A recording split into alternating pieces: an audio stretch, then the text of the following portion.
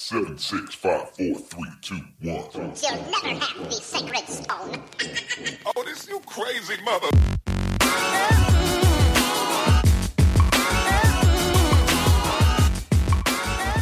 Welcome, everybody, to today's episode of Dead Pundits Society. We've got a banger of an episode. Unfortunately, I'm a little stuffed up, so you guys will have to pardon the nasally, congested voice that you're hearing over the airwaves today. It's a little more nasally than usual. I've got the crud. Seems like everybody around me is dropping like flies. I'm relatively healthy compared to them. I'm still kicking it. And although I'm feeling pretty bad, I'm still able to go about my normal daily routine. So you guys take your vitamin C, drink your milk, whatever it is, stay in school. And hope that all of you are staying healthy through these harsh winter months that we are only just now finding ourselves underway. Anyway, we got a really great episode today. Joining us is veteran journalist David Dayen. That man has had articles and columns all over the place, but primarily these days you can find his work in outlets like The Intercept and In These Times. And our chat today deals specifically with a piece that appeared in The Intercept a couple of weeks ago, and that dealt with some of the surprises that incoming progressive and democratic socialist elected officials are going to face when they arrive in the halls of the House of Representatives in this particular case.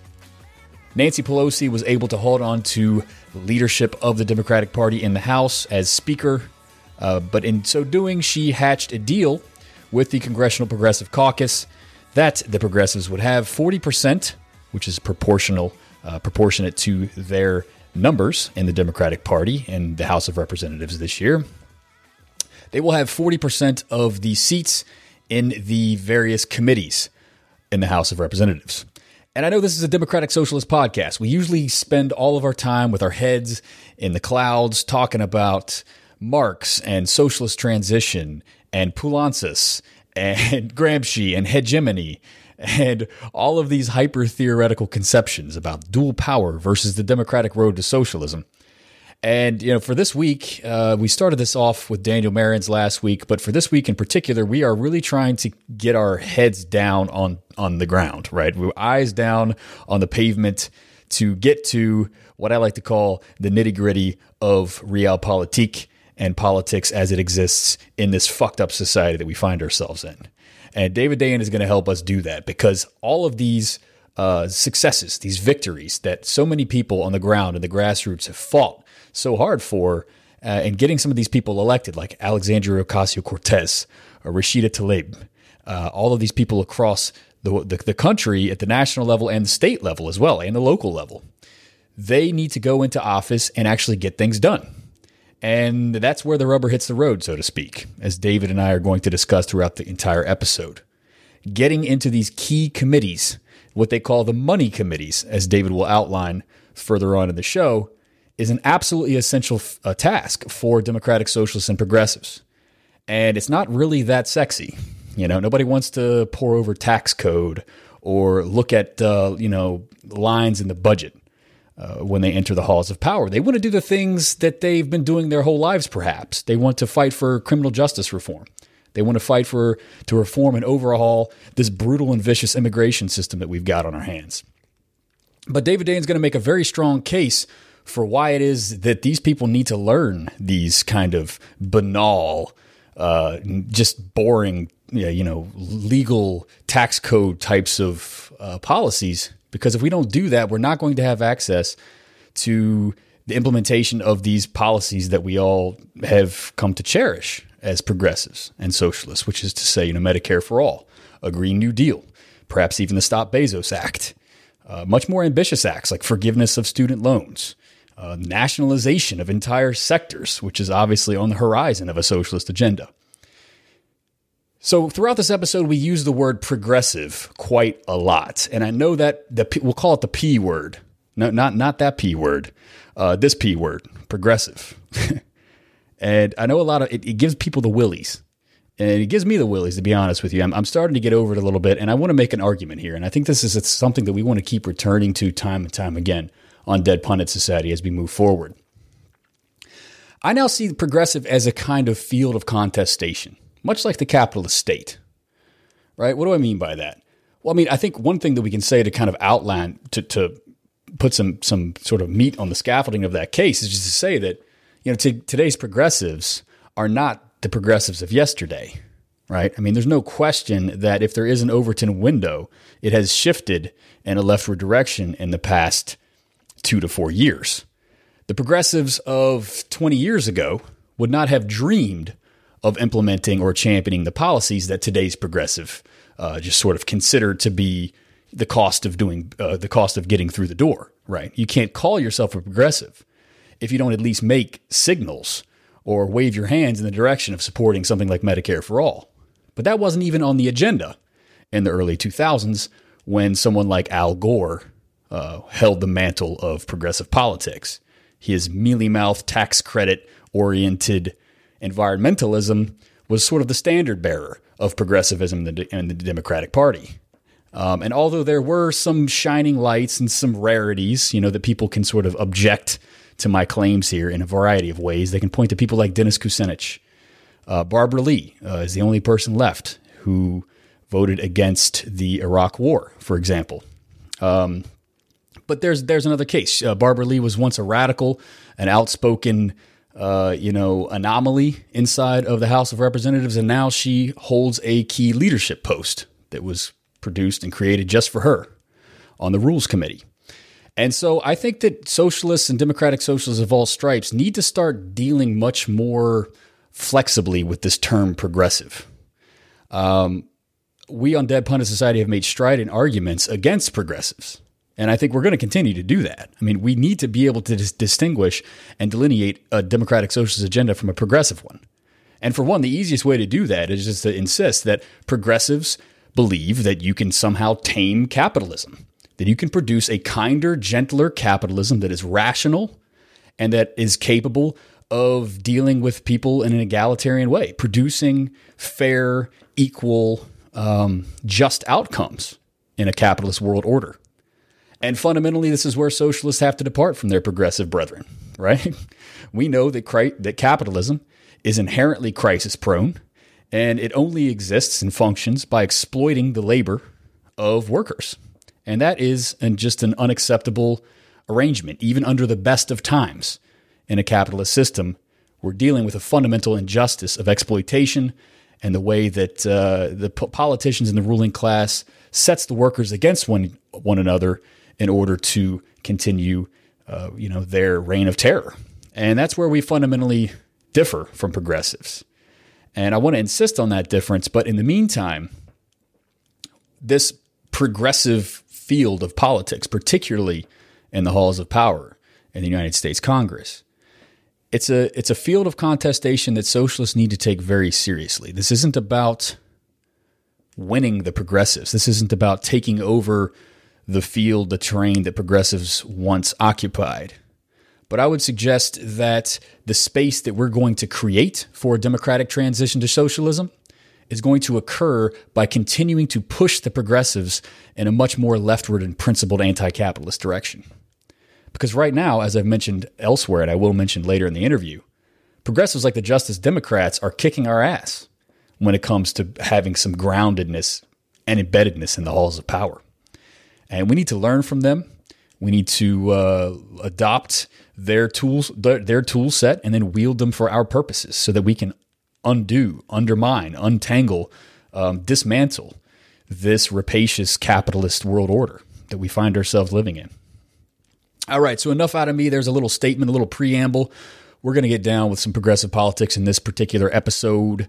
Hold your nose if you got to. If you find yourself a Marxist, go read the Communist Manifesto afterwards to cleanse your palate. You'll be okay. You'll survive. Anyway, this is a bonus episode today. This is the second free show that you're finding here on the Dead Pundit Society catalog, and this is brought to you by our patrons. We have unveiled some really exciting new levels and tiers for our patrons, which is the way that we dish out and divvy up our rewards through the patreon.com platform. For $5, you'll receive access to our B-side. That comes out 2 to 4 times a month. We're going to try to do that on a much more regular basis in the coming weeks and months ahead. So you'll get that for $5 in addition to supporting the New Left Agenda and keeping our lights on. For $10 a month, you will receive access to the Weekly Rundown, which is going to be a news and views shows from a socialist perspective. We're going to talk about the most important events of the day. We're going to tell you what you need to know. And then we're going to give you the socialist spin on things, right? I mean, you can get the progressive spin from NPR, perhaps. Sometimes the Blue Dogs neoliberal centrist spin from NPR. You can get the conservative spin from Fox News. But there aren't many places to go to get a principled socialist spin. And that's what the Weekly Rundown is going to provide.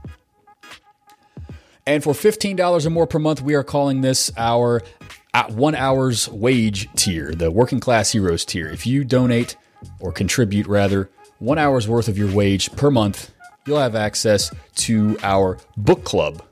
We're going to run that every other month. You'll get access to the PDF copy of that particular book that we're reading. And then we will iron out the details of what that book club is going to look like. We'll run that every other month. And we have a lot of people signing up for that. Really honored and flattered at that level of support. Really excited about the book club. We're going to be talking about the Panich and Gindan book that we discussed with Leo Panich last week. And the details will be given out to the Working Class Heroes in the coming weeks. All right, enough out of me. Now a brief little interlude between this opening and my chat with David Dayen. I'm going to bring you a 2 or 3 minute clip from Alexandria Ocasio-Cortez. Here she is going to be defending the Green New Deal and the rhetoric that the right and the neoliberal center has developed to try to shut it down. And as she mentions, it's not going to work, folks. Alexandria Ocasio-Cortez is a lioness, and I am absolutely pumped to have somebody like her in the halls of power fighting for our needs. All right, enjoy. It's unsurprising that the response to any bold proposal that we have is to incite fear of loss, to incite fear of others, to incite fear of our future. But the only way we are going to get out of this situation is by choosing to be courageous. That's the only way we're going to get out of this. And first of all, it's just plain wrong. The idea that we're going to somehow lose economic activity, as a matter of fact, it's not just possible that we will create jobs and economic activity by transitioning to renewable energy, but it's inevitable that we are going to create jobs. It's inevitable that we're going to create industry. And it's inevitable that we can use the transition to 100% renewable energy as the vehicle to truly deliver and establish economic, social, and racial justice in the United States of America. That is our proposal. When we think about where we were when the New Deal was established, we were a nation in depression, in Great Depression. We were a nation on the brink of war. We saw the rise of fascism creeping across in Europe. And no one would thought that a nation so poor, so scarce, and so in such dire straits as we were in that time could pursue such a bold economic agenda. But we chose to do it anyway. We had the courage to do it anyway. And that is what this moment demands of us right now. That's what we have to do. This is going to be the great society, the moonshot, the civil rights movement of our generation. That is the scale. That is the scale of the ambition that this movement is going to require. But what Alexandria is talking about is that not only can we effectively combat climate change, but in the process, we can do good economics and create millions of good-paying jobs here and throughout the world. This is the mechanism through which we can really deliver justice to communities that have been underserved. The water in Flint is still dirty. The water in Flint is still dirty. We've got children that are choking on the smoke in California. We have injustices in this country. Those injustices are concentrated in frontline communities, in indigenous, Black, and brown communities. They are the ones that experience the greatest depths of this injustice. But if we chose, and if we had the moral, political, and economic courage to say, we're going to fix all the pipes in Flint, we would put a lot of people to work at the same time. And that is what this is about. Joining us on the line today is David Dayen. David is a contributor at The Intercept and in These Times magazine as well. He has a book out called Chain of Title, where he looks into the massive fraud that occurred on Wall Street in 2008, 2009. It won the Studs Terkel Prize. Thank you so much for joining us on Dead Pundit Society. Thanks for having me on. So you are a veteran journalist. You've been at this for many decades, and you've got a lot Don't date me, man. Come on. I'm dating you for my primarily millennial audience, but I'm bigging you up here. You got a lot of interesting insights to offer today. As most of our listeners will know, we get really into the kind of heady theoretical stuff when we're talking about democratic socialism and progressive social, political, and economic change.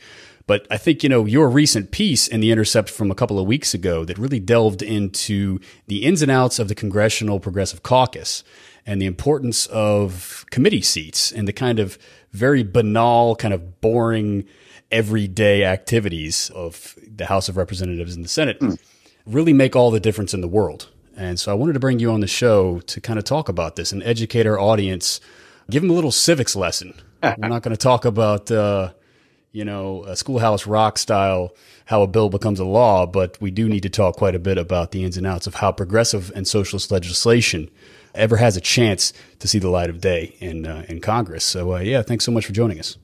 Yeah, absolutely. I have written about this subject.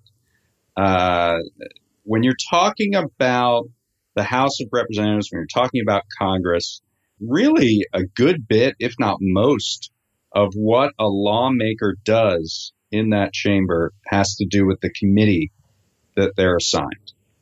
And, committee work allows you to develop expertise. It allows you to make a difference on the baseline of legislation as it's getting written. It's one thing to introduce bills, but ultimately those bills get sent off to the committee that has jurisdiction for them. And it's those committee members that will really determine what that bill ends up looking like. So if you're talking about something like Medicare for All, well, if you want to put a Medicare for All bill through the House of Representatives, you're going to have to go through the Energy and Commerce Committee, which has healthcare jurisdiction. And you're also, if it involves any kind of revenue to fund the program, you're going to have to go through the Ways and Means Committee, which determines sort of all revenue.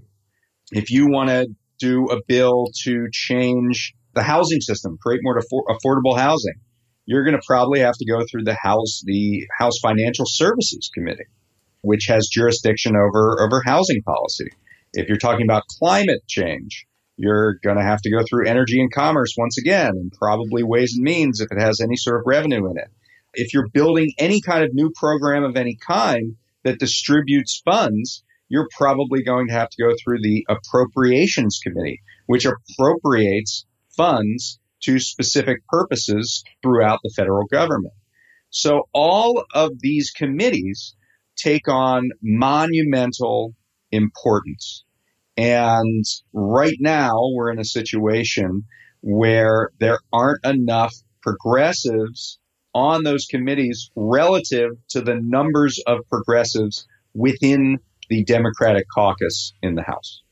Right. So Nancy Pelosi, in her bid to retain the leadership of the party, recently sort of gave an olive branch sort of arrangement of sorts to the Progressive Caucus, to the progressives which gained quite a bit of power in the midterm elections. It might not have been a blue wave per se, but it certainly demonstrated that the progressive agenda has a significant electoral strength. And they have gone to Washington, D.C., flexing their muscles, so to speak. And so tell us a little bit about the deal that was hatched to keep Pelosi in power, but to give the Progressive Caucus a little bit more power, whereas they've traditionally held more of a kind of ceremonial role inside the party. Right. So here's what happened. So you're right to say that the Congressional Progressive Caucus, which has, I think by the beginning of the next Congress, will have something like 90 or so members, about 40% of the entire Democratic caucus. But it hasn't really flexed its muscles too much historically. In 2008, when the healthcare debate was going through Congress, progressives tried to take a stand on forcing a public option into the healthcare legislation. And ultimately, they were unsuccessful. Whether it was because of leadership in the caucus or just the fact that Democrats just took that caucus for granted, they haven't had a lot of power. But this was a moment. So Nancy Pelosi wants to become Speaker, and the only way she can become Speaker is if she gets 218 votes on the floor of the House of Representatives on January 3rd. That means that she needs the votes of virtually every Democrat who will be in the next Congress. And for that reason, pretty much every Democratic constituency has the ability to go to Nancy Pelosi and say, okay, you want my vote, here's what you're going to have to do. And so Mark Pocan and Pramila Jayapal, who are the two co-chairs now of the Progressive Caucus, new leadership, relatively speaking. Jayapal was a vice chair last year. Pocan just became a co-chair, I think, in 2016 or 2017. So they went to Pelosi and said, okay, if you want the votes of this 90-member caucus, which you need in order to become Speaker, we want more proportional representation on these very important committees through which almost all critical domestic legislation flows through. And those are the four committees I mentioned before: Energy and Commerce, Ways and Means, Financial Services, and Appropriations. The idea being if you get more progressives on those committees, then those progressives are in on the ground floor as this legislation is being made.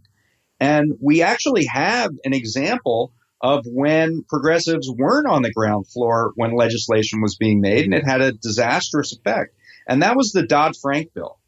So the House Financial Services Committee, after 2008, after two successive wave elections where a lot of Democrats got into power, the House leadership typically reserved those committee assignments on financial services for what they called frontline members. These are members that were going to be in tight races probably for the rest of their careers because they were in swing districts. And the reason they put all these frontline members, most of whom were New Democrats or Blue Dogs, centrist Democrats, the reason they put them on is because if you're making decisions about the financial services industry, suddenly you have access to a lot of campaign donations from the financial services industry. And so this was sort of a strategy by the House leadership to say, okay, well, we'll put these frontline members on financial services and they'll be able to suck up a bunch of donations and that will help them in their elections. The problem is that the Financial Services Committee suddenly, after the financial crisis, became somewhere where key legislation had to be built, and that was Dodd-Frank. And very predictably, these frontline centrist members voted against a lot of priorities that progressives wanted in that Dodd-Frank bill. The most stark example of this is with respect to the Consumer Financial Protection Bureau. Mm-hmm. And Democrats wanted it to cover, pretty much all major financial transactions. But a Republican put in an amendment to say, well, car dealers should be exempt from the CFPB. Now, what was his rationale for making car dealers exempt? Well, this guy, this Republican who put the amendment together, was a car dealer. that was kind of the reason. Funny He, in fact, owned car dealerships that he was collecting rent on at the time that he made this amendment. But the frontline members said, hey, we can get a lot of campaign donations from car dealerships, which is prominent in their districts. Every district has a car dealer, right? Yeah, I mean, that's the archetype of that kind of regional, local notable, that kind of petty bourgeois kind of mover and shaker, right? Exactly. Yeah, the car dealership owner. And so those Democrats, those centrist Democrats, voted with the Republican on that amendment, and car dealers are now exempt from oversight from the Consumer Financial Protection Bureau. So that's a perfect example of how who is on these committees really, really matters. And so Pocan and Jayapal came into this meeting with Nancy Pelosi and said, we need proportional representation. If we're 40% of this caucus, we want to be 40% of the seats on Ways and Means. We want 40% of the seats on appropriations and financial services and energy and commerce. And Pelosi, because she needs those votes to be speaker, said yes. So that is a major step forward for progressives to really get a foothold on these key committees. But the problem sort of came the day after this decision was made. Okay, all right. So tell me a little bit about let's backtrack. I want to talk about the implementation of that arrangement. That's where the rubber hits the road, and it seems like we're really running against some cross-cutting dilemmas that have a lot of causes that will be difficult to easily rectify across the board. But let's backtrack for the sake of my audience a little bit. As I prefaced multiple times, my audience, we're good democratic socialists. You want to talk to us about what's in the Communist Manifesto or what we think about Bernie Sanders. We can give you, we can talk your ear off. But when it comes to the ins and outs of the Congressional Progressive Caucus, the various figures, the leaders, the names, the committees, the history there, we're all, and myself included, way less fluent in that realm. And I think it's really important for us to get this right and to become experts, all of us, on these types of topics, so that we can not only just sort of celebrate and pat ourselves on the back that we have the AOCs and those types of folks elected into the House and at various state levels as well. There will be parallels here in the state legislatures for sure. But we need to see this through. So talk to us a little bit about the Congressional Progressive Caucus. Who are the key figures here? It seems to be a very mishmash of people from the latest Kennedy all the way to, say, Pramila Jayapal, people who are much more through and through progressive in their aims. And of course, you throw in Alexandria Ocasio-Cortez, who is perhaps the furthest to the left in that bunch. And you even have almost a caucus within a caucus, which is now emerging, which is almost kind of like a left of the New Deal Democrat kind of wing of that caucus as well. So, what is the Congressional Progressive Caucus? Well, it was actually founded by a guy you might know of named Bernie Sanders. This was back when he was in the House of Representatives. Yeah. And he wanted a caucus to bring together progressive Democrats that hopefully would give, in that sort of collection, to give them a little bit more power.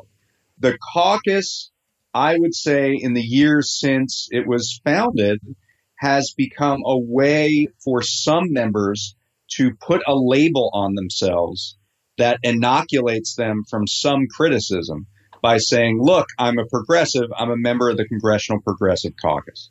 Now, obviously, as you said, there's a wide ideological range within this caucus. You go all the way from Alexandria Ocasio-Cortez to there are several members of the Progressive Caucus who are also members of the New Democrat Caucus, which is the centrist, Wall Street friendly caucus in the Democratic section of the House. So that's a little puzzling, right? I mean, how could someone be part of both necessarily, unless you see it as sort of a badge that you can wear to say, I am a progressive, look at me. So the question is, why is that sort of tolerated? Why is that allowed? Shouldn't you pick a side here? And there are differing schools of thought. One of them is, well, if we want to have influence as progressives, we need to accept as big a tent as possible. And that enables us to say that we're 40% of the entire Democratic caucus and throw our weight around a little bit. The other school of thought is that, well, that's all fine and good, but that doesn't mean a whole lot if we have members of the Progressive Caucus who are voting against progressive priorities on the floor. And if there's, not a unified front among us, then that weakens us to a certain extent. And that debate has sort of gone back and forth over the years. I think we're in a moment where there's going to be a little bit more tightening up of what it means to be a progressive, and you could see the leadership more comfortable with fewer members that are more ideologically cohesive. And, right now they're trying to get 40% representation. So I think they want to maximize the numbers. But I think over this 2-year cycle, particularly when votes are particularly, controversial or what have you, I think you're going to see a little bit more tightening up of that. And as you mentioned, Alexandria Ocasio-Cortez has mentioned this idea of doing a caucus within the caucus, like a sub-caucus that really is sort of more hardline and says, we won't vote for this thing that's a must-pass bill that you need all Democrats to vote for if we don't get this particular piece of legislation within it. And I mean, you've seen that sort of at an abstract level with Ocasio-Cortez's fight over this select committee to put together a Green New Deal package.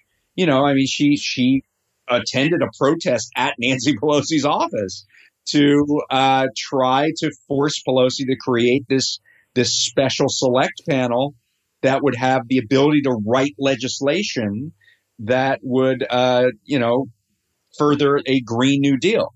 What's interesting about that is that Ocasio-Cortez, while doing that and getting some sort of promises there, has also been very active in saying, I want to be on one of these committees, because inevitably, even if that select committee writes legislation, it's probably going to have to go through Ways and Means if it has any revenue attached to it.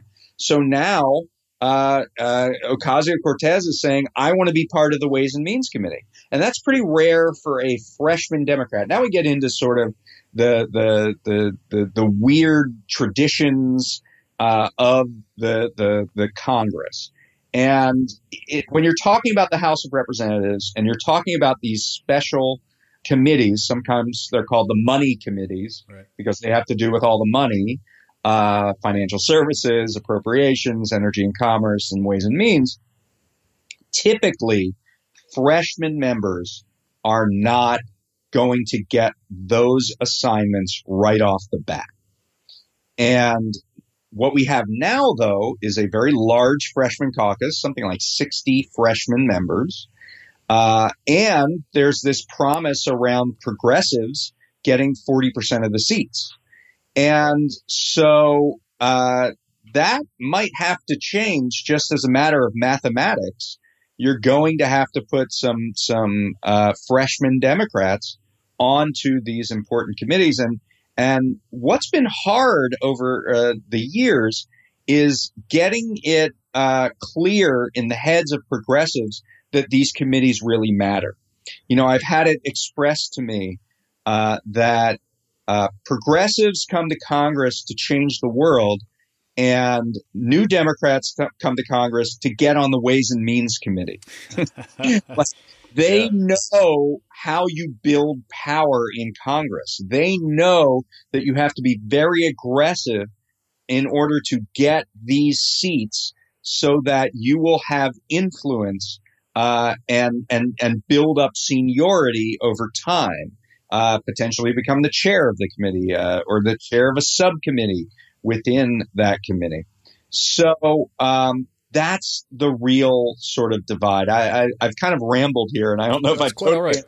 You've addressed the question. I want to get to some of the impasses to actually implementing right, those kinds of situations, because that's the real, again, as I've said, that's where the rubber hits the road here. But let's backtrack a little bit, and I want to talk a little bit about the way this the Progressive Caucus functions and some of the debates around the Progressive Caucus in terms of trying to give it a little bit more teeth, give it some real oomph, some power, rather than this kind of ceremonial power, this kind of sheepdog role that it is accused of playing. Accusations coming from segments further to the left. And I think they're not entirely wrong about that. You have a Dennis Kucinich who sort of makes a lot of noise in the right directions, right, during the primaries, and then sort of ends up sheepdogging for the new Democrat or the blue dog in worst cases. So let's talk a little bit about how strategies to give the Progressive Caucus a little bit more teeth.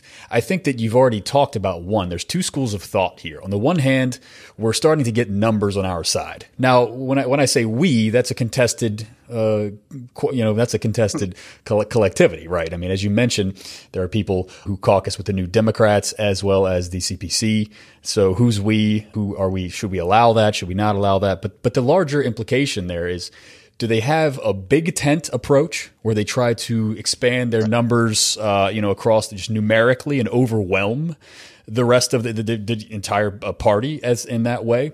Or do they sort of close ranks and purify their members, wherein they start whipping votes and they take advantage of these close margins that exist between the Democrats and the Republicans? Right. I mean, so the key there is when you have a very close, hotly contested House, as we do now and as we have, it only takes a few members here and there if they stand together to really, That's right. Yeah, that's right. I mean, the House at the beginning of the next Congress, it's likely going to be 235 Democrats and 200 Republicans, something in that range. Mm-hmm.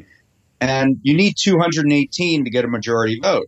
And that means if you have 18 members of the Democratic caucus, suddenly you have power.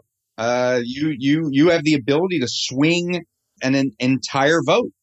Sometimes it's going to be even less than that if there's something where certain moderates are going to vote with the Republicans on a piece of legislation. So there are ways to, sometimes this is described as a freedom caucus of the left. And the Freedom Caucus was the very hard right ideologues who did this routinely, hijacked legislation, said we want, our thing respected and part of that legislation. And were often successful in getting Republicans to change their policy preferences to something more along the lines of what the Freedom Caucus wanted.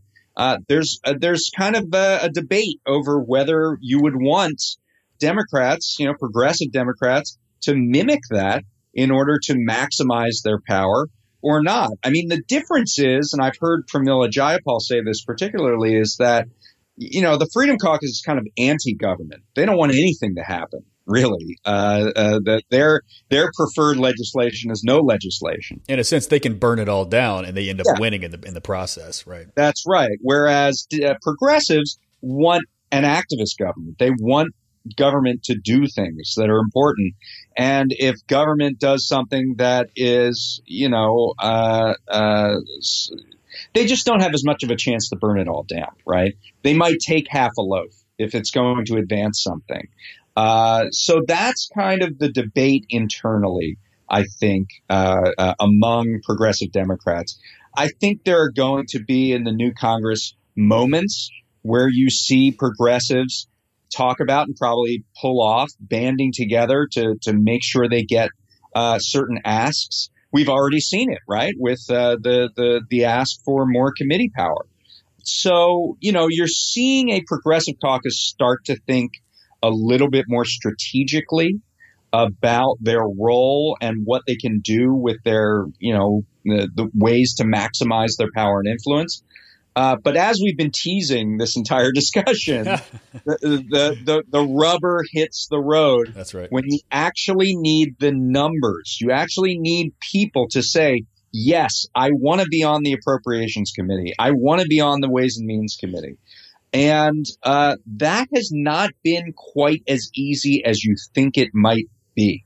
Right. So let's get into the nitty gritty there about that. I mean, that's you would think that you're dangling these top money committees in front of these, in some cases, junior or rookie representatives, that they would jump at the chance. But that's just not the case. So what are some of the contradictions entailed in getting those slots filled by progressives?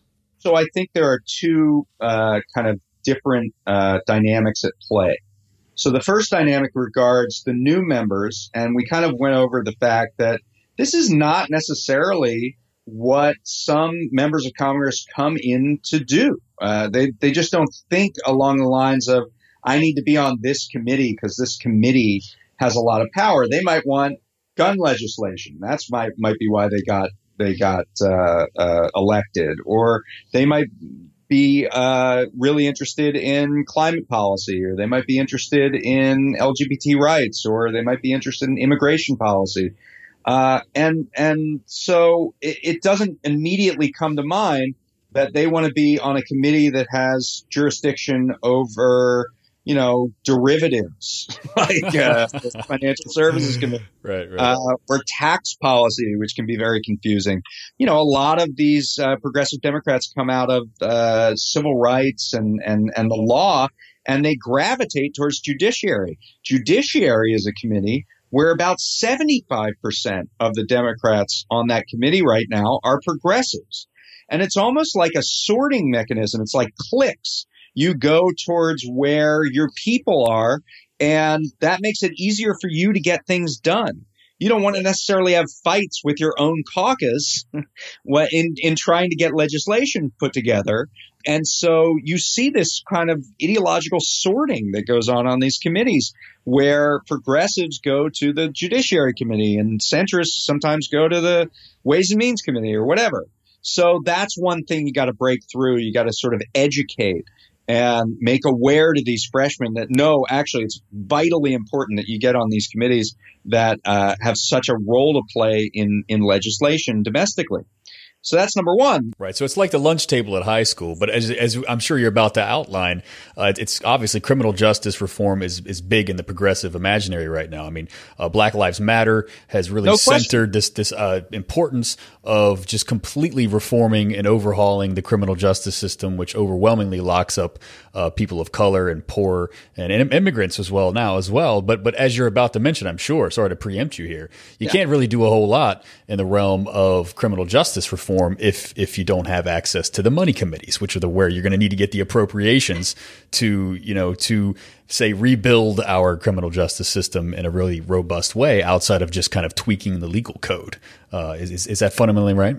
That's certainly part of it. And the other part is that there already are plenty of progressives on those committees. True. Right. Exactly. You're just stacking the deck already going to be written that way. There's almost an element, and there are some outside groups working on this who has expressed this to me, saying like, we need you to sacrifice. They've been really putting it in those words. Like, we know that this is what you came to Congress to do, but we're going to back you up if you do this for the movement and go onto Energy and Commerce Committee and work on specializing in healthcare legislation or prescription drug reduction of cost or climate policy. We will back you up if you do this for us. So that's one thing. Then we have to talk about the existing members who already have committee assignments. And the way that Congress works is that seniority is very important. That allows you to move up through the ranks. You get to get a subcommittee chairmanship, and you can really sort of set what the hearings are and what the legislation looks like. You can, if you go all the way up, you become the chair of the committee, and seniority is critical to that.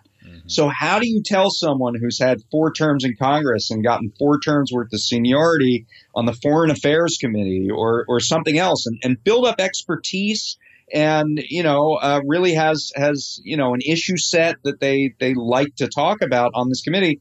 How do you tell them, no, you need to switch now because we need progressives on the Appropriations Committee or whatever?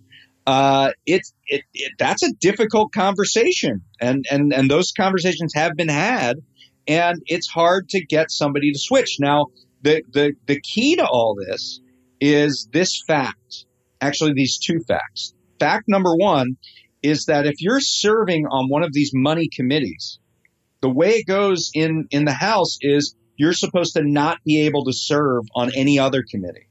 That's how exclusive and important these committees are. So so you do, as an existing member, you would have to switch. You would have to jump onto a committee and leave that other committee behind. However, as with everything in life, there's always a way out, right? So you can get a waiver from the leadership that says you can keep your committee assignment and you can go on to one of these money committees and we'll give you a waiver to do it. Now, there have been 20 waivers that have been handed out over in the current Congress for Democrats to serve on a money committee and another committee. And the vast majority of those are given to Blue Dogs and New Democrats. And the reason is they know about it. Like Ro Khanna, who is a vice chair of the Progressive Caucus and a progressive member of Congress, told me he didn't think that progressives even knew about this, that this was even a possibility. So, but if this is taken more seriously and we talk about waivers, then, it's possible for someone like Pramila Jayapal, who has a huge interest in immigration. She actually went down to Mexico to be with the migrant caravan over the weekend. She can stay on the Judiciary Committee, which has jurisdiction over immigration, but she can also go on to Ways and Means. And that's what she wants to do. And if they give her a waiver, that's what she'll be able to do. And so, it's one thing to just elect a very progressive representative, but then there's all these other factors that come into play that move towards an understanding of how power gets built. Now, I'm going to bring one other thing into the discussion. There's this group called the Steering and Policy Committee that actually hands out the committee assignments. So there's a committee within the Democratic caucus that builds the seating chart. It's like a seating chart for a wedding. It says you 8 people are going to be here and you 10 people are going to be here on this committee, and so on and so forth.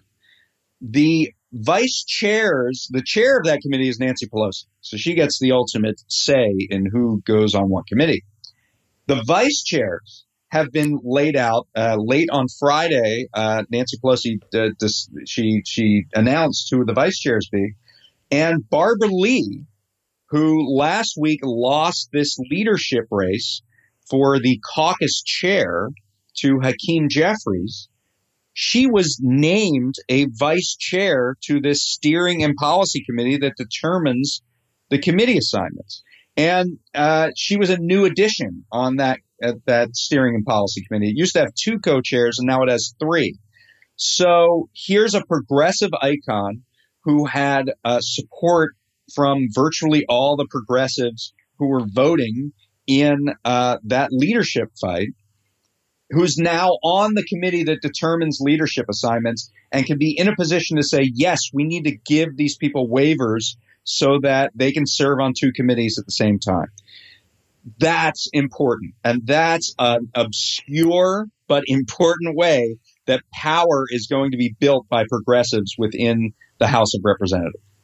Now, what is the likelihood of, say, Pramila Jayapal getting that waiver so that she could take care of the immigration stuff, but also have the power of the purse strings in terms of being on Ways and Means, right, or financial services, or wherever else we need these good, solid progressives and democratic socialists to sit? I don't want to put a number on it, so I don't know what the percentage of it. I do know that is being openly discussed within Congress, and there is at least some likelihood of that happening. We're not going to know exactly where these committee assignments lay out until probably after the lame duck session is over. Sometime between now and the end of the year is when we're going to figure out whether progressives were successful in this effort. But, Pelosi made a commitment. The commitment was 40% representation. And I don't see how she can get there without, issuing some waivers and letting some freshmen on these committees. And likewise, the Progressive Caucus made a commitment. We want 40% representation. And so they're going to have to find the people who can be those 40% to get on those committees. So both sides have some work to do. But, I would say I'm moderately hopeful that they'll get it done. And that would be a real advance for progressives in the next Congress. And, Donald Trump's going to veto progressive legislation. Let's just lay that out. And it probably won't even get through the Senate, which is in Republican hands right now. But these committees are important over time. As I said, seniority is important on these committees. We don't know where the Congress is going to be 10, 15 years down the road. And having progressives in those, upper echelons of these committees when the time comes and we get a burst of progressive legislation with a president that would be willing to sign it. So it's important to lay the groundwork now. And that's why this is important. It would seem, in addition to that, that it's even more. It's very important for them to kind of take this risk and to assert their power while they have their names are hot. I mean, AOC's brand has never been hotter, and at this point, she's striking while that iron is white hot. And how better to have a claim that she, as a rookie rep, should have this kind of waiver and be immediately ushered into, one of these money committees by offing the former caucus chair, Joe Crowley. If you can in my mind, if you can beat the caucus chair, the heir apparent to the throne of the Speaker of the House, you probably ought to be able to get on a money committee right off the bat. I mean, I think you earned it at that point. Yeah. One thing that's interesting is that Joe Crowley, when he served in Congress, was on the Ways and Means Committee.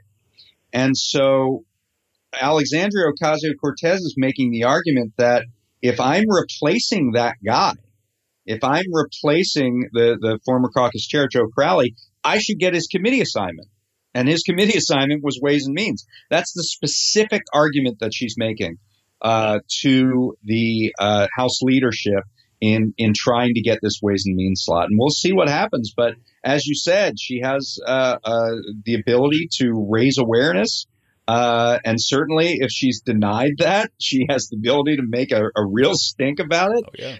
And that will be part of the calculation, I guarantee you, among the House leadership.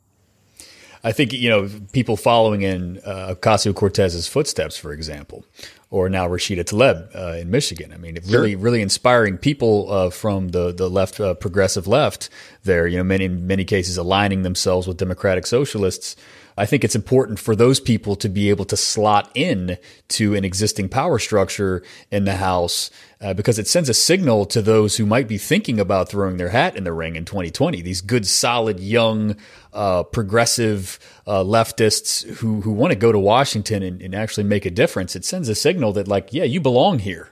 You should throw your hat in the ring. You should challenge that blue dog Democrat. You should challenge that new Democrat. And there's a place for you here, and you can do good, solid work, and we can slot you in right off the bat and do some good things. One thing they're doing is kind of upsetting this common wisdom that you get to Congress and you have to wait your turn. You're a backbencher. You'll get what scraps we give you, and you just got to wait your turn.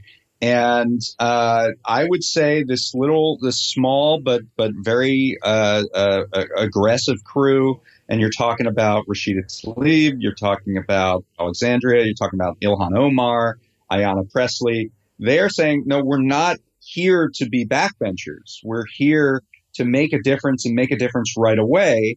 And we're not going to be, pushed down or silenced. We're going to go for the maximum available influence and power while we're here. And you're seeing that with AOC. You're seeing that with Rashida Tlaib, who has bluntly asked to be on the Appropriations Committee. She's also planning a congressional delegation to the occupied territories in the West Bank, which would be the first time ever that there was a congressional delegation that would visit the West Bank and or Gaza. It's just enormous because there's this annual freshman trip that AIPAC puts on, the American Israel Public Affairs Committee, every year. Usually Steny Hoyer is who's the majority leader, the second number 2 in command in the House leadership. He usually leads this delegation, and hundreds of members have gone on this trip, and it's a fairly one-sided view of things within Israel.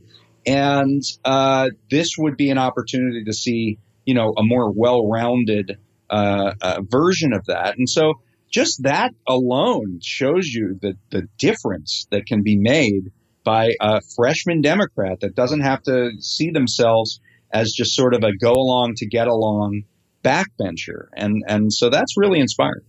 I think it's an excellent example of the kind of virtuous circle, this kind of this critical mass effect that can take place, this interaction between the sort of grassroots social movements and electoral politics. I think a lot of leftists and progressives are very oriented in this grassroots kind of what I've called movementism in a kind of polemical sort of way, wherein they completely neglect the vast capacities that are wielded by the state and the kind of pulpit that you get as an elected representative and the kind of changes you can make almost unilaterally. I mean, I'm pretty sure no one instructed Rashida Tlaib to do this, but right. She on her own volition sort of took this up as a really important thing. Herself being Palestinian American, if I'm not mistaken. That's I'm not correct. sure exactly what kind of ties she still has to that region. Many Palestinian Americans still have family there and whatnot. But it's exciting stuff for sure. It's exciting. Yeah,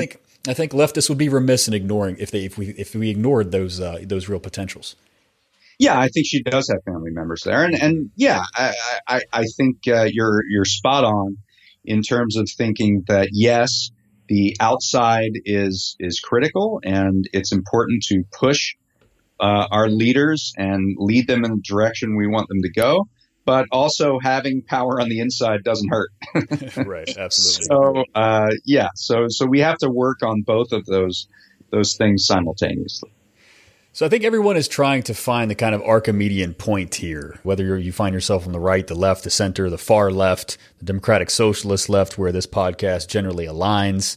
And, the progressives are trying to do this as well. I myself, I've said this on the show and I'll say it again. I'm really impressed with what the progressives have been able to do. You look at the Justice Democrats, you look at what those folks have been able to do, and I think people on my wing of the left, the explicitly Democratic Socialist left, have a lot to learn about the kind of embeddedness that they've achieved over the past decade or so of just working very patiently and integrating themselves in these structures and getting the results that they've gotten. I think, as I said, give my side a little tough love here or what have you, a little gentle criticism. I think AOC has broadly been, sort of advertised as being the DSA candidate. Right. But we all sort of know deep that's not really the case. Right. The Justice Dems recruited her. They sort of seeded the ground on which she was able, through her superior talent and willpower, I think, really succeed on. And we could take a lesson from that. And one of the key debates that we're having here on the Democratic Socialist left of this progressive movement, and I think there's a tremendous amount of continuity there. I think a lot of people on the left, this is an argument I have to make. I don't think that's taken for granted here, but I look at us as very much in tandem here in terms of what we're trying to pull off. Is this question of how do we ensure some kind of uniformity? How do we ensure that the candidates that we send into the halls of power will be responsive and accountable to their electorate? And a lot of people are thinking very seriously about forcing candidates who want to go to, say, DSA chapters, for example, or Our Revolution chapters or what have you, and demand some kind of pledge around campaign finance reform. Mm-hmm. And I had an interesting conversation with your colleague, friend of the show here, Daniel Marins, about some of the limitations of demanding campaign finance-oriented pledges right off the bat. One of the alternatives to that would be pushing instead for the Congressional Progressive Caucus, for example, to start whipping votes, to start demanding certain things of their members. Right. My initial thought here, and let me know if you think I'm onto something, is that I think the whipping votes and demanding more uniformity has to precede making demands out of individual candidates about campaign finance. Because I'm afraid that what we would be doing is cutting off the money supply that's desperately needed by some of these candidates to get off the ground in the first place. There's a certain dynamic where you might sort of cut off your nose to spite your face. And, money's lifeblood here. And not everyone who accepts money is inherently bad or evil or just waiting to sell out their constituency. But what are your thoughts on that? What do you think in terms of that debate? What's the Archimedean point wherein progressives and democratic socialists can try to guarantee some kind of accountability from their elected officials? Well, that's a good question. On the one hand, it's definitely true that if you ask your political would-be candidates to unilaterally disarm at the outset of a campaign, it's going to be difficult for them to carry that campaign out. So, I agree with you there to an extent. At the same time, I would say that, it is not required or incumbent upon these various factions, whether you're talking about Justice Democrats or Our Revolution or whoever, DSA, to endorse candidates if they feel that they aren't getting the kind of answers that they want out of them. I mean, and just as it's not incumbent upon unions or even chambers of commerce to endorse candidates that they feel aren't aligned with them, these endorsements do have to mean something. And if you want to extract a promise out of a candidate in exchange for that endorsement, then I say that's the entire purpose of those types of interest groups. So that should certainly be part of the game. When you're talking about whipping votes, I think those two are a bit mutually exclusive. One, you're talking about sort of the run up to a campaign and the endorsement process, and the other you're talking about, legislating. And I think that looking at it from the outside, I think there's more room for the Progressive Caucus to whip their members, certainly. I think that members need to be accountable to those who got them into office. And so if you're in Our Revolution chapter and your Our Revolution endorsed candidate makes a decision that you don't agree with, you should certainly have a desire to hold them accountable for that and force them to explain themselves, because ultimately, you're the power base that put them into where they are. I mean, when somebody gets elected, I would say that who were the primary kind of movers who got them into that position are the ones who matter and have the best opportunity to hold them to account. It almost matters a little less what the personal mindset of those individual candidates is, as much as who they're beholden to in a certain respect, if that makes sense. If Justice Democrats did the work and got somebody elected, and that person has to know that throughout the rest of the 2-year cycle of which they're in the House of Representatives. And if they do something while in office that goes against the principles of Justice Democrats, they should know that Justice Democrats isn't going to be as enthusiastic about doing that same work on their behalf once again. So I think who gets you there is as important as who you are in some respects.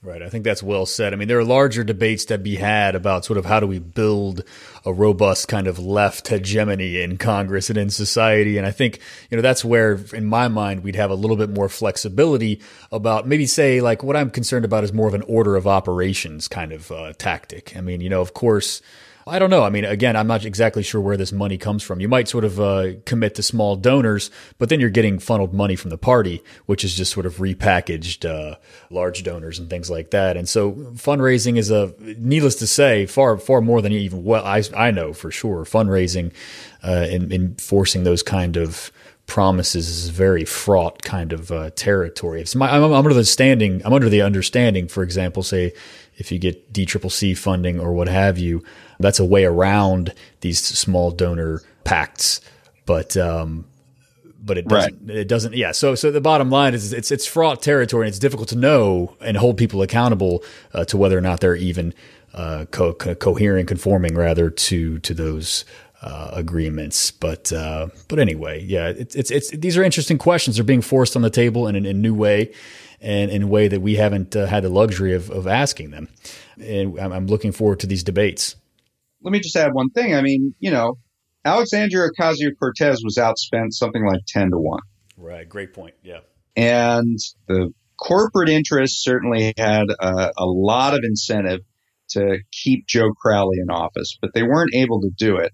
And the reason was that Alexandria was able to go out to the people and say that this individual has lost touch with your struggle. This man who represents you is not actually representing you. And that's Certainly possible. I feel like progressives are at a point right now where they can work their will in races in deep blue seats.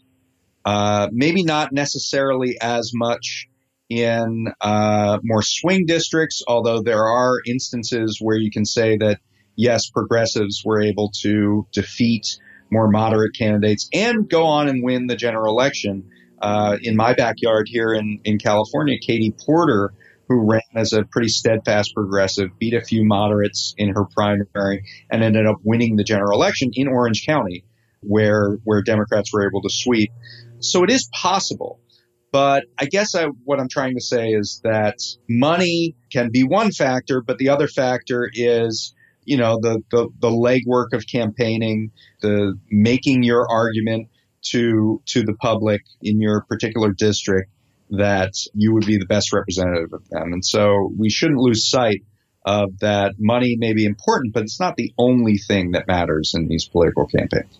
Right, that's right. It seems to me that the New Dems and the Blue Dogs for sure are they no longer have a message that widely resonates with the American people. And so oftentimes they have to sort of triangulate or hide what they really think. And I think that duplicitousness and that unwillingness to sort of state their case openly played against them. And Joe Crowley's sort of burying his head in the sand didn't play well to that district for sure, and AOC prevailed by a long shot. So let's wind this discussion up with a little hypothetical that plays into everything we've laid out for the audience thus far. Yeah. Let's take Medicare for All, for example, but we could just as easily use, say the Stop Bezos Act, that's sort of being introduced here, thought about. We could use in a far more complicated way. We could use something like a hypothetical Green New Deal to illustrate this point. But let's take Medicare for All, sort of the flagship progressive democratic socialist, what I would call a non-reformist reform, something that really changes the logic of the commodification of healthcare and society. Mm-hmm. What kind of committees would a legislative package sort of have to travel through? What are some of the traps along the way with various members of the Democratic Party, for example, in those caucuses? Because I think this is where the rubber hits the road. And we'll have to start thinking very practically about how to implement these policies that have a wide public buy-in.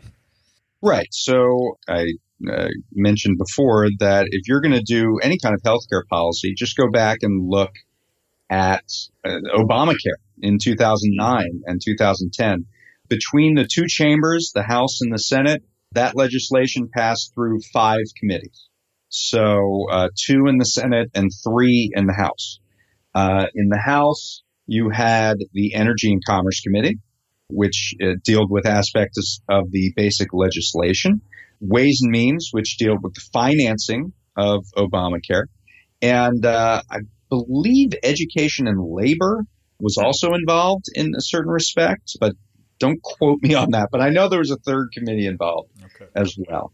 On the Senate side, it was similar. It was the HELP Committee, which is Health, Education, Labor, and Pensions, as well as the Senate Finance Committee, which does, the revenue projections and the financing.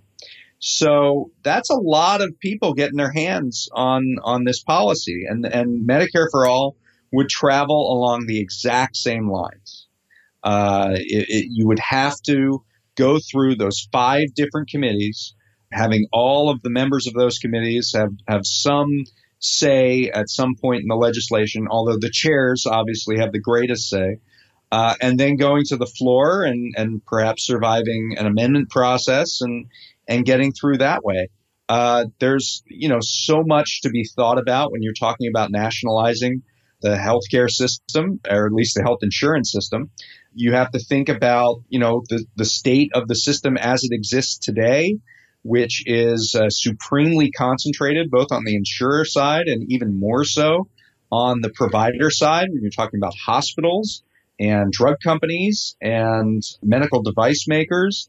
All of these markets are, show a great deal of power in a great few number of hands. And, the idea is that if you have a single payer that does all the payments for all of these services, that suddenly you have only one person that you're negotiating with, And that entity, the government, has the ability to drive down these costs because it's their way or the highway. That will be determined by what it looks like on the other side of that transaction. If the other side of that transaction is also sort of a monopoly, then you have an irresistible force and an immovable object. And the providers can just as well say, well, if you're not going to allow us to get a certain price for our services, then we'll just cut off service to everybody in the Pittsburgh area or wherever. If you have a more dispersed and more competitive series of markets on the provider side of the equation, then you do have more ability to negotiate and ability to drive down costs from the perspective of government. So just because Donald Trump isn't going to sign a single payer bill or Medicare for all bill tomorrow, that doesn't mean that work can't be done within this Congress to ensure that there aren't unnecessary and extortionate concentrations of power on the healthcare provider end of the spectrum. And I think these are going to be really necessary in the coming years if we're going to make a Medicare for All style program work. So in addition to that, we've got some personnel problems in some of these subcommittees, say in the Energy and Commerce Committee of the House of Representatives.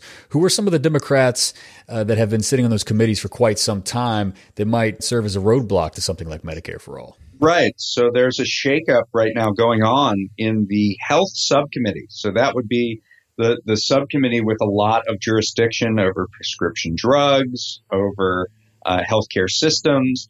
And Anna Eshoo, who is a member out of Silicon Valley area, who is very tight with the biopharmaceutical industry. There was a fight in the Affordable Care Act where she wanted longer patent protections for certain types of prescription drugs. She is poised to become the key subcommittee chairman of the Health Committee, subcommittee in that Energy and Commerce Committee. So, yeah, that would be problematic, I think. It's not insurmountable because obviously if the entire caucus is working their will around something, then, they're likely to get something appropriating what they want. But, the devil's in the details. And the person who would write a lot of those details is Anna Eshoo. And so these are all things that you have to think about. It's very complicated, but ultimately, if we're going to get to a good solution, we have to consider all of these factors. Wow, a lot to think about. This has been quite an education. I hope that people are paying close attention to this. The difficulty of learning about these various committees and subcommittees is not only, that they themselves and their rules and the processes are very complicated, but the members who get shuffled in and out of the House change every so often, as we well know in these elections as they come and go throughout the years. And so, hey, you're doing a service to the progressive left. David Dayen, thanks so much for doing this work. Everybody should pay attention to that. You've got a project that's in the works. We'll just wrap up very quickly on this about the importance of facing down monopolies. And of course, Bernie Sanders, as usual, is on the forefront of this. His Stop Bezos Act has been really instrumental in kind of scaring the shit out of the likes of Bezos and other monopolists who typically have politicians in their back pockets. What do you make of this sort of new wave of anti-monopoly sentiment in the United States? It's critically important. We have a serious concentration problem in America. If you go down the line of virtually any sector, any product in the United States, there are just a small number of companies that are delivering that. We have 4 major airlines. We have 4 major banks. We have really, depending on what area of the country you're in, pretty much 1 major cable company that you can actually subscribe to. You just go on and on and on and down the line. And over the last few years, there has been a group of academics, of scholars, of thinkers that have really pinpointed this as a huge problem, not just for consumer prices, because that's the thing you think about. If you have a monopoly, you can charge whatever rate you want for your goods or services, but it goes much deeper than that. Monopolies affect wages, Monopolies affect quality of service. They affect inequality. They affect democracy itself. You look at a company like Facebook.